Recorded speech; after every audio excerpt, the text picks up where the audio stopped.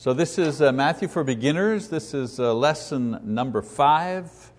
The part of the book that we're in is narrative number 2. And if you're following along in your Bibles, please go to Matthew chapter 8 is where we may be reading a few sections tonight. All right, so in the first discourse, you know what we're talking about, right? Matthew is broken up, very well organized. Narrative, discourse, narrative, discourse, narrative, discourse. So what we're doing, the way we're studying it is, we're studying narrative, discourse, okay? So we did the first discourse, meaning discussion, dialogue. And in the first discourse, we saw the Sermon on the Mount. We studied last week where Jesus describes the principles upon which the kingdom of God is established. And very briefly, what he said in the first discourse, or what he explained in the Sermon on the Mount. 1, what true righteousness before God really is. Number 2, what a true relationship with God and a true relationship with man, what does it look like? What does it sound like? What does it feel like? That's what he talks about, Sermon on the Mount. And a true response to His word. And then finally he describes the kingdom. In other words, what is inside and how do you get into the kingdom? So this is all a discussion that we looked at last time as we discussed the first discourse.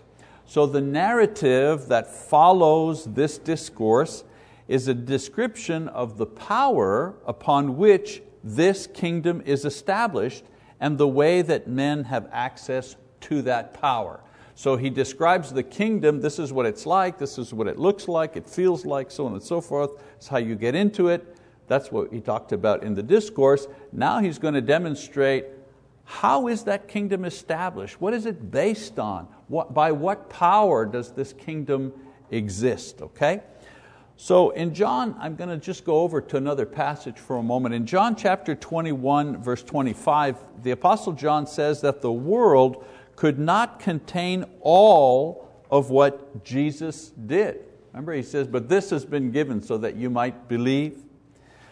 This is certainly true when we think of the books, the millions of articles and so on and so forth about Jesus and His life and related material about Him. And just for fun, I Googled just the term Jesus, just one name, Jesus. I Googled that. 587 million results. 587 million. That's just the name. I didn't even put a topic. I didn't put Jesus' miracles or Jesus the Son of God or Jesus salvation. I didn't do that. I just put Jesus. 587 million results.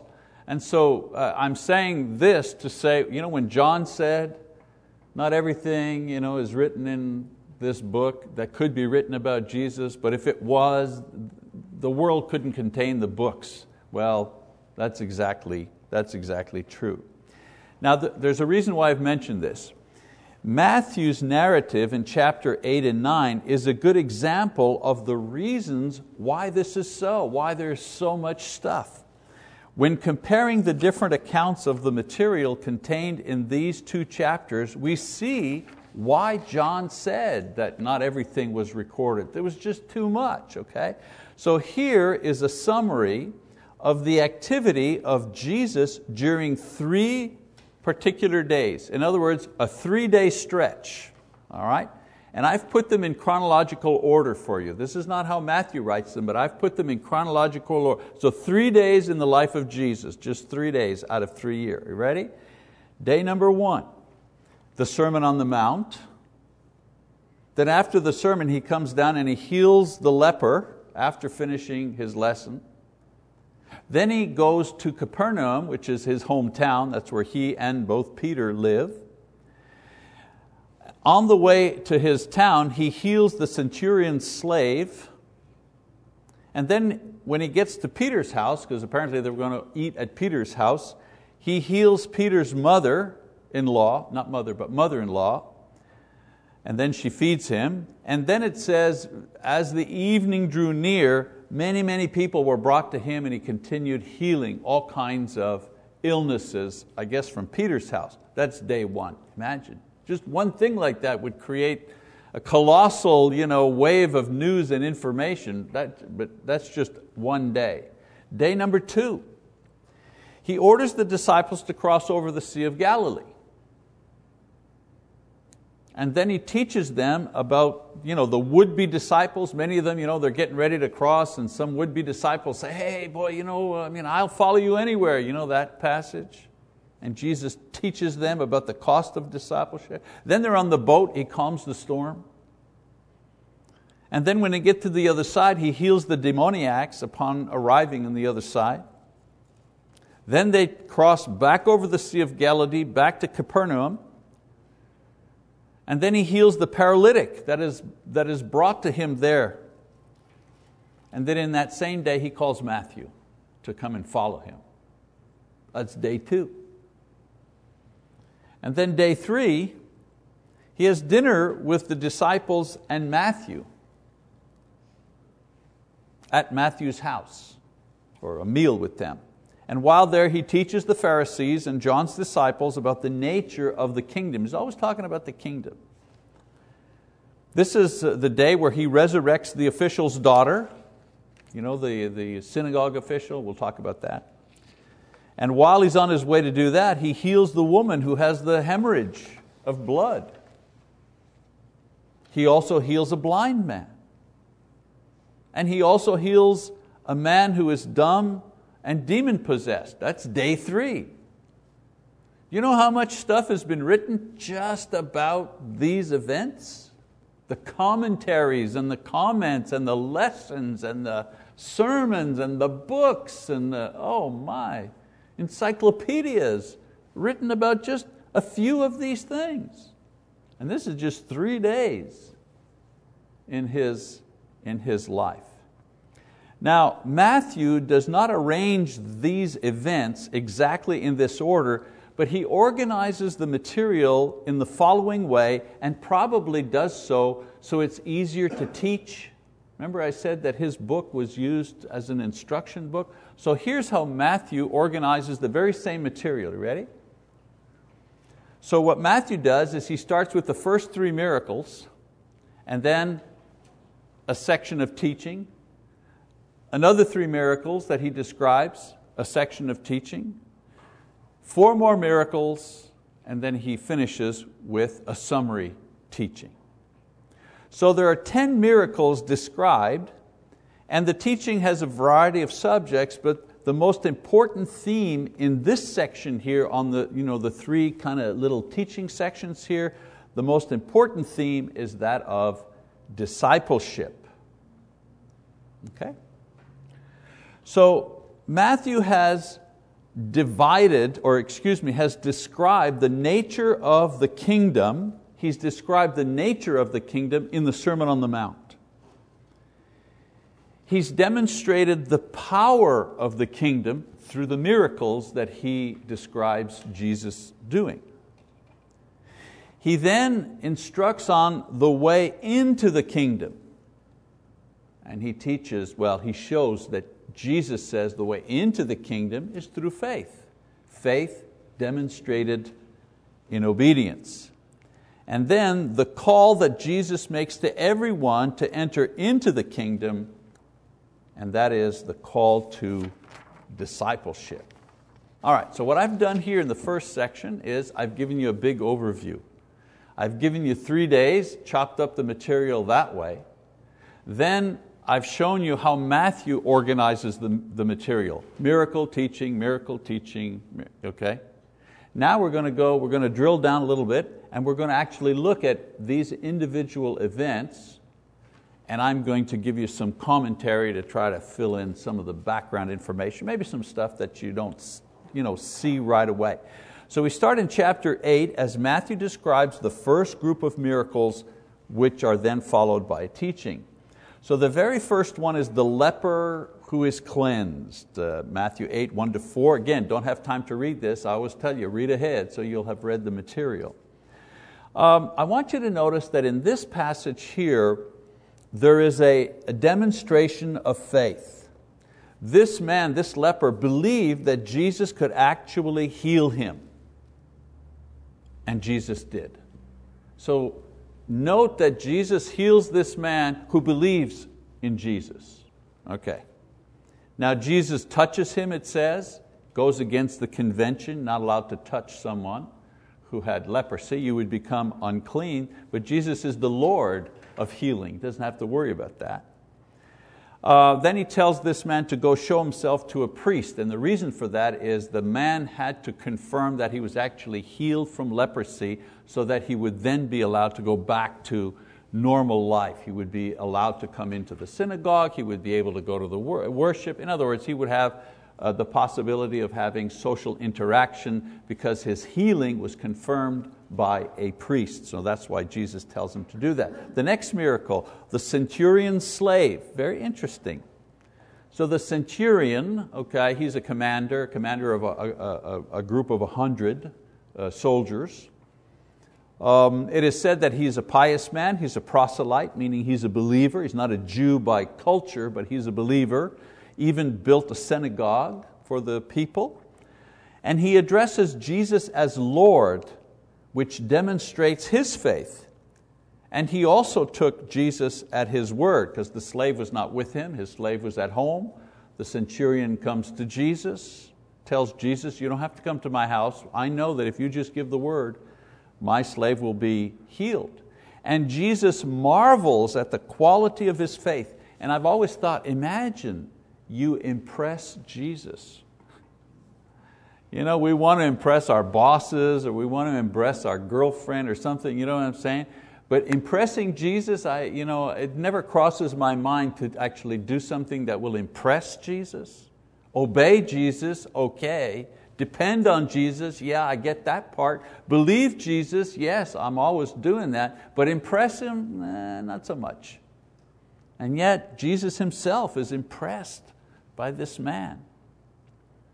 Now I want you to notice that the servant is healed simply by a word. And he was not there. In other words, it wasn't the servant's faith. The servant didn't know. It was the centurion's faith. So two different things. The leper believed and the leper was healed. We get to the next miracle, the centurion believes, but it's somebody else who's healed. All right, so keep that in mind. Then the third miracle, Peter's mother-in-law. And then the general miracles that take place at Peter's house afterwards. Again, she's healed without any discourse. She's healed immediately. It says he walked in, she's sick, he touches her, she's immediately healed and begins serving the group. Anybody here knows that if you have a fever, when the fever breaks, seems to me you feel kind of weak when the fever breaks, you're done, you're drained. Here she gets up and she's full of energy, so she was healing her. Many people were brought to Jesus with physical, emotional, spiritual ailment. Matthew shows that this miraculous healing power of Jesus was in accord with prophecy. So he goes out of his way to make sure that his readers understand that the miracles he was doing were just not random things. They were things done by the one who was called the Messiah. In other words, the prophets said when the Messiah comes, there'll be miracles. And so Jesus is doing the miracles to demonstrate one facet of His fulfillment of that prophecy. So there's the first group of miracles. Then we go to teaching. Teaching. Would-be disciples. So let's read a few verses here in the teaching part. Now when Jesus saw a crowd around Him, He gave orders to depart to the other side of the sea. Then a scribe came and said to Him, "Teacher, I will follow you wherever you go." And Jesus said to him, "The foxes have holes and the birds of the air have nests, but the Son of Man has nowhere to lay His head."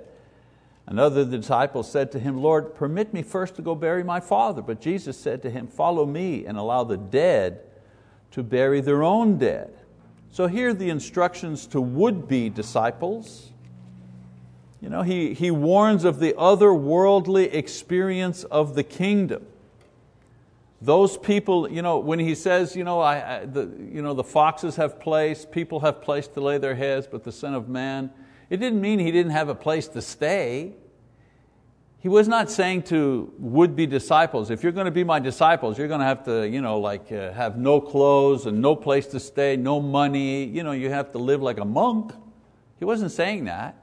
He was saying that if you're going to become my disciples, more and more, you're not going to feel comfortable in this world. It's just, you're going to live in it. You're going to have to eat the food and drive your car. But more and more, as you enter into the kingdom, as you grow spiritually, you're going to feel uncomfortable in this place. You're going to begin longing to be with the Lord. Okay, that's what he's saying.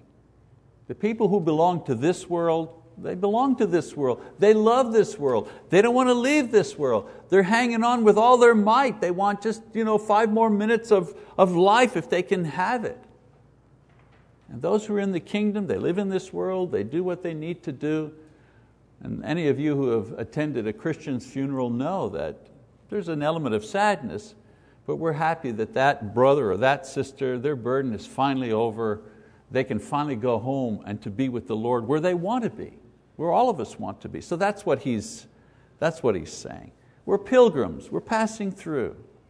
Now, especially for a Jew, it says, and a scribe said to him, I'll follow you anywhere. So especially for a Jewish scribe whose identity was so tied up with the history and the culture and the geography of his people, it would be very, very hard to identify with Christ rather than the physical religion based in history that they were following. So disciples, they make their home here, but they're not at home until they're with Christ. There's a difference there. Okay? So let's be careful to not allow anyone to use this passage to impose on us, you have to live like an ascetic, you mustn't own anything. No, you can't support that idea from what he's saying here. Now, he also talks about the dead, burying the dead, right? Dead, burying the dead. What does this mean? Well, he's saying, let the spiritually dead worry about the things of this world. Don't let these things hold you back from following Jesus. He's not talking that they're physically dead. He's not talking about zombies.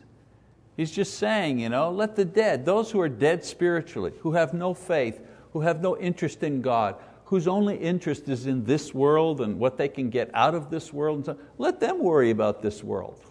Let them dig the holes and bury the dead, like they're dead. You're alive spiritually. You got things to do in the kingdom. You don't get bogged down by this world. So there's the teaching about would-be disciples. Is that all the teaching about? Well, no, of course not. There's lots of teaching about would-be disciples, but there's some teaching that he gives here. Okay, let's move on. So now we go to more miracles. He goes on to describe another group. First of which is calming the storm. The apostles appealed to Jesus in fear to save them from the storm. Must have been a bad storm because they were fishermen, so they're used to being out in the boat. They had little faith, not no faith. They had faith, but it was kind of weak, and their weakness was demonstrated in fear. So this miracle demonstrates the power of Jesus over nature. And I'll tell you something, I have never seen a modern faith healer ever demonstrate power over nature. They'll say, I can cure cancer, I can cure your headache or your bad back, but I've never seen them calm a storm, grow a tree, just speak to a tree and that tree withers, so on and so forth. I've never seen them even attempt such a thing. Now you see fake magicians and things like that, people, they bend spoons, they bend spoons with their mind, but we know those are tricks, those are just magic tricks. They've been exposed by people. Who's the name of the great magician in the past there? Houdini, remember Houdini? One of Houdini's things is he used to expose all of these people who were frauds because he knew that these things were simply tricks, and he would go around and try to expose. tricksters and those who said that they could contact the dead or they heard voices, and he would demonstrate and expose these people. Never thought I'd be talking about Houdini while we're talking about Matthew, but anyways. So calming the storm, the significance of that, as I said, is it demonstrates His power over nature, another area of power that He has. Next miracle, casting out of demons. The demoniacs, very dangerous and possessed by many demons. And it says here the demons were afraid of Him. Well, they were afraid of Him because they were afraid that their judgment was at hand. They knew the results of their judgment, but they didn't know the time. And so when Jesus came, they were afraid. They shrieked because they thought, now's the time of their judgment. Okay? Of course, no one knows that time. If the spirits don't know when the judgment is, surely no humans know it either. So He casts them out with a word, simply tells them to leave. And when He does so, He Himself is asked to leave. The people are afraid. And then the third miracle here, the paralytic who is cured, chapter 9. First, Jesus forgives his sin, remember? And the Pharisees grumble and others grumble because they feel Jesus has no right or power to do this. And they're right. A man does not have the power to forgive sins in the place of God. If you steal $10 from me and you come to me and say, I gave into temptation, it was $10 on your coffee table and I took it, I apologize, here's your $10 back, I forgive you, I can do that. But I can't forgive you for the sin that you did from God. So they were right in accusing Him of that if He was not God. But He is God, and of course the miracle He makes is simply to demonstrate His power. He said, hey, if I can do this miracle, if I have that power, well then I also have the power to forgive sin, because only God could do this miracle.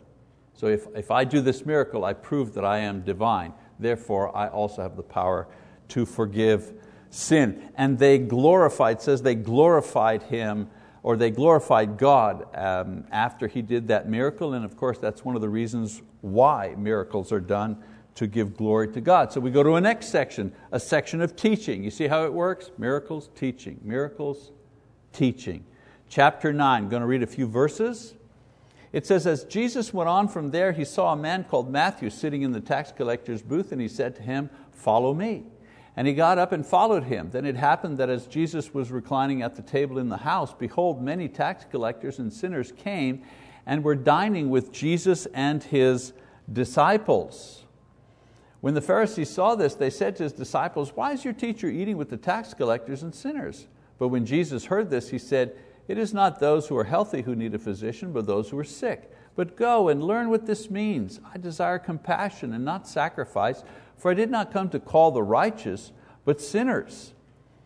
Then the disciples of John came to Him, asking, why do we and the Pharisees fast, but your disciples do not fast? And Jesus said to them, the attendants of the bridegroom cannot mourn as long as the bridegroom is with them, can they?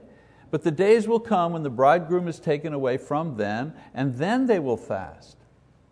But no one puts a patch of unshrunk cloth on an old garment, for the patch pulls away from the garment, and a worse tear results. Nor do people put new wine into old wineskins, otherwise the wineskins burst, and the wine pours out, and the wineskins are ruined. But they put new wine into fresh wineskins, and both are preserved. So let's see some of the things that happen in that section, right? First of all, Matthew is called. Note how simply Matthew writes about his own calling and his response. Just a wonderful example of humility. He gives his name, he gives his former life, he was a tax collector.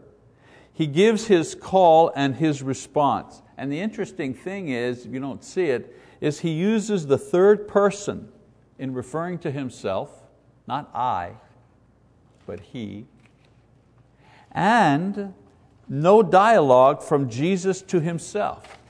What an opportunity. If Jesus had called me, oh my goodness, I remember it well, it was a Tuesday. I was feeling a little down on that Tuesday, and along comes Jesus. He looks at me. He looked right at me. And he smiled and he said, Michael, how would you like to come and follow me? And I didn't waste a moment. I was there. I said, Lord, then he said to me,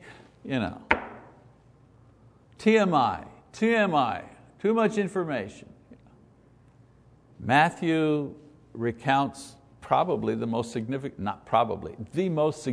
moment in his life with just a few words in the third person, no dialogue, just I was a sinner, He called me, I followed. Boom, that's the end. And in his gospel doesn't ever refer to himself. This is the only time. Imagine writing the entire gospel referring to himself only this simple time.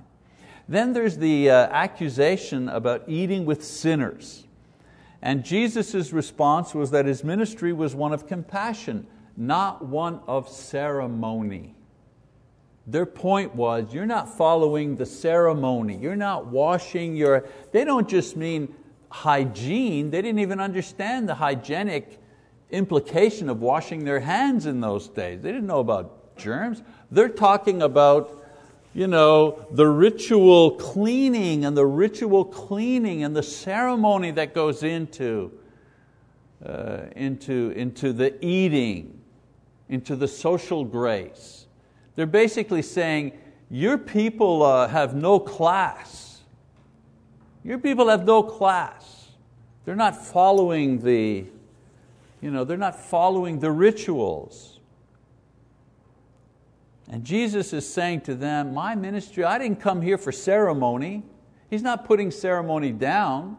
He's just saying, I didn't come here as the priest or to teach you ceremony. I'm here because of compassion. That's my ministry. Miracles of healing and ministry of the cross, motivated by compassion in order to glorify God and to save souls. That's what I'm here for.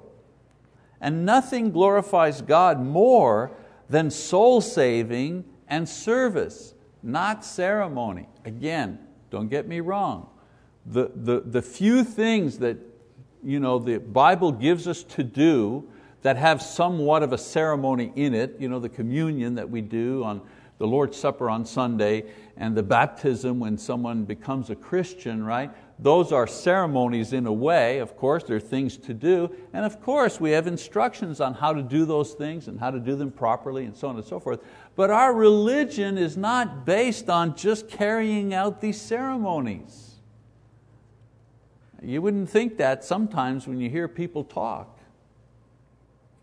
Those ceremonies are there to reflect what is really going on. Forgiveness of sins and reception of the Spirit at baptism and remembering the sacrifice of Jesus at communion. That's why we do those things. All right, then he talks about John's disciples. And the question is, why did John's disciples, like John and the Pharisees, why did they fast? And Jesus' disciples, they don't fast. So we know that the Pharisees fasted on a regular basis as part of their religious practice, much of which was hypocritical. And John and his disciples fasted partly because of their Jewish conditioning by the Pharisees, but also partly because their leader John was an ascetic. He lived in a desert. He drank no wine. He ate honey and locusts. He was that type of an ascetic, self-denial type of prophet. And so his followers also did the same thing. They prayed and fasted. In addition to that, by this time, John was in jail. And so his disciples were praying and fasting, hoping that he would be saved, he would be released. Now Jesus responds with a couple of examples. First, Jesus' appearance is one of joy. The King of the kingdom has come, and like the appearance of a bridegroom at a wedding, it's time for feasting, not fasting. When He is killed, He says, and that's a prophecy of His own cross, then there'll be plenty of time to fast, plenty of reason to fast, but not now, not during the time He's there. Then He talks about the patch and the wineskin. Very interesting, the patch and the wineskin. As I said, the reason the Pharisees' disciples fasted was because it was imposed on them by their leaders and by tradition. And the reason that John's disciples fasted was because of the example of John and the fact that he was in jail at the time. Jesus didn't lay this condition on His disciples, and since He was with them, they rejoiced in His presence. There was no need to fast. Now the verses about the patch and the wineskin refer to spiritual condition. Spiritual condition. Jesus did not reveal to them, meaning the Pharisees, like He did for His disciples who were the new garment and the new wineskin. Jesus does not reveal to the unbelievers and the mockers and the Pharisees the details of His death and resurrection because they didn't believe. So we're always trying to figure out who is what. Well, the old wineskin and the old cloth, those are the non-believers, the Pharisees, the people that rejected Jesus. They're the old wineskin, they're the old cloth. If you put the patch on an old cloth, a new patch, old cloth, it'll tear. Okay? So He was the new patch, and they in their disbelief, they were the old cloth, they were the old wineskin. He was the new wine, and they in their disbelief were the old wineskins. And the point He's making is that their disbelief would destroy them. The new patch on the old garment would destroy the garment. The new patch or the new wine in the old wineskin would destroy the wineskin. So them not accept Him, He's putting on them who He is, and they don't accept it, they're going to be destroyed. That's the parallel there. That's what's going on.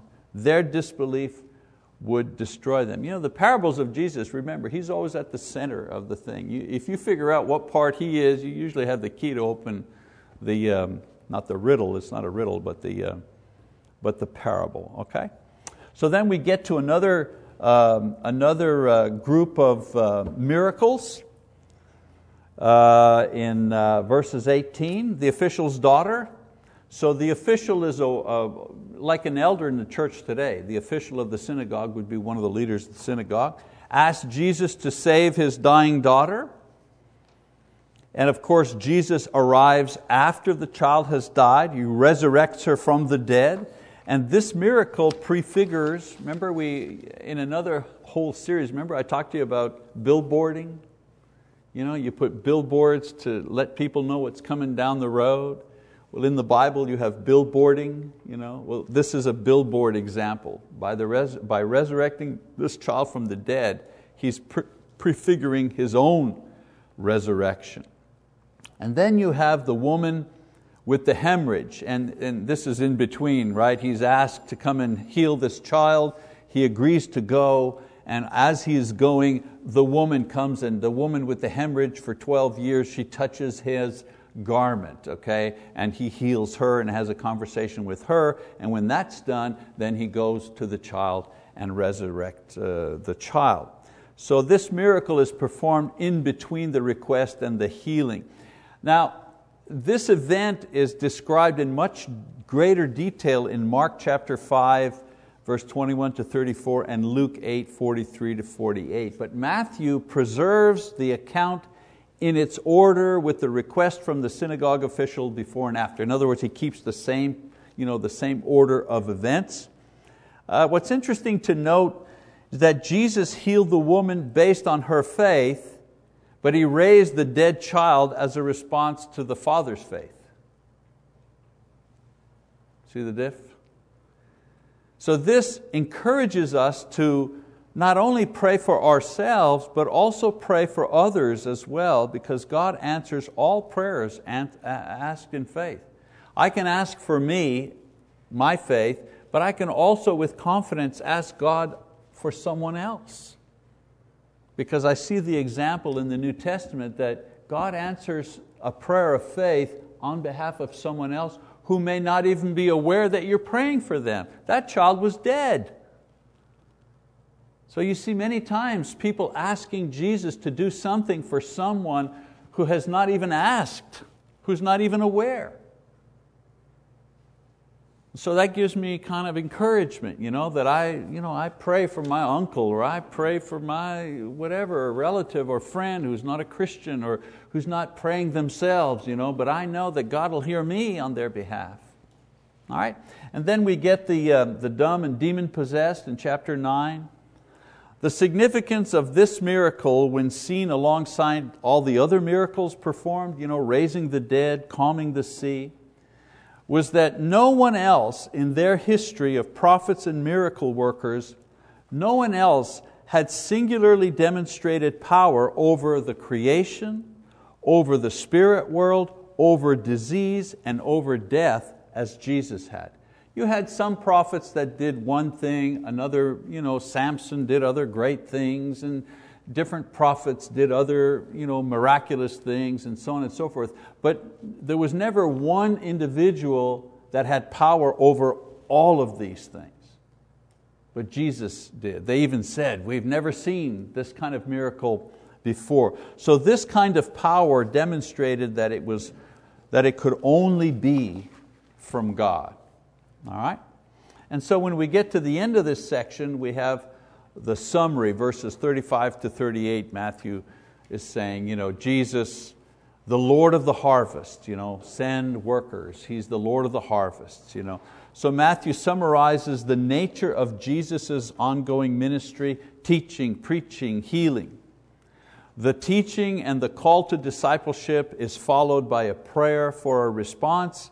And in the next section, the selection of and the sending out of the disciples to multiply the teaching and the preaching and the miracles done by Jesus. So he prays here, that the harvest is plentiful, but the workers are few. He prays that here, and then in the next section, you're going to see him go out and select disciples and apostles and so on and so forth. Okay, so we have through Matthew's eyes and his pen a description of the everyday life of the King as he goes about establishing his kingdom in the hearts of men and women, and he does this through his miraculous power and his inspired teaching. And Matthew describes this in very, very clear and in a very, very clear and organized way.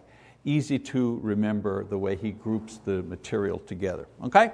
So next time, read discourse number 2, Matthew 9:35 to Matthew 10:42, and we'll just keep on going all the way through the book of Matthew.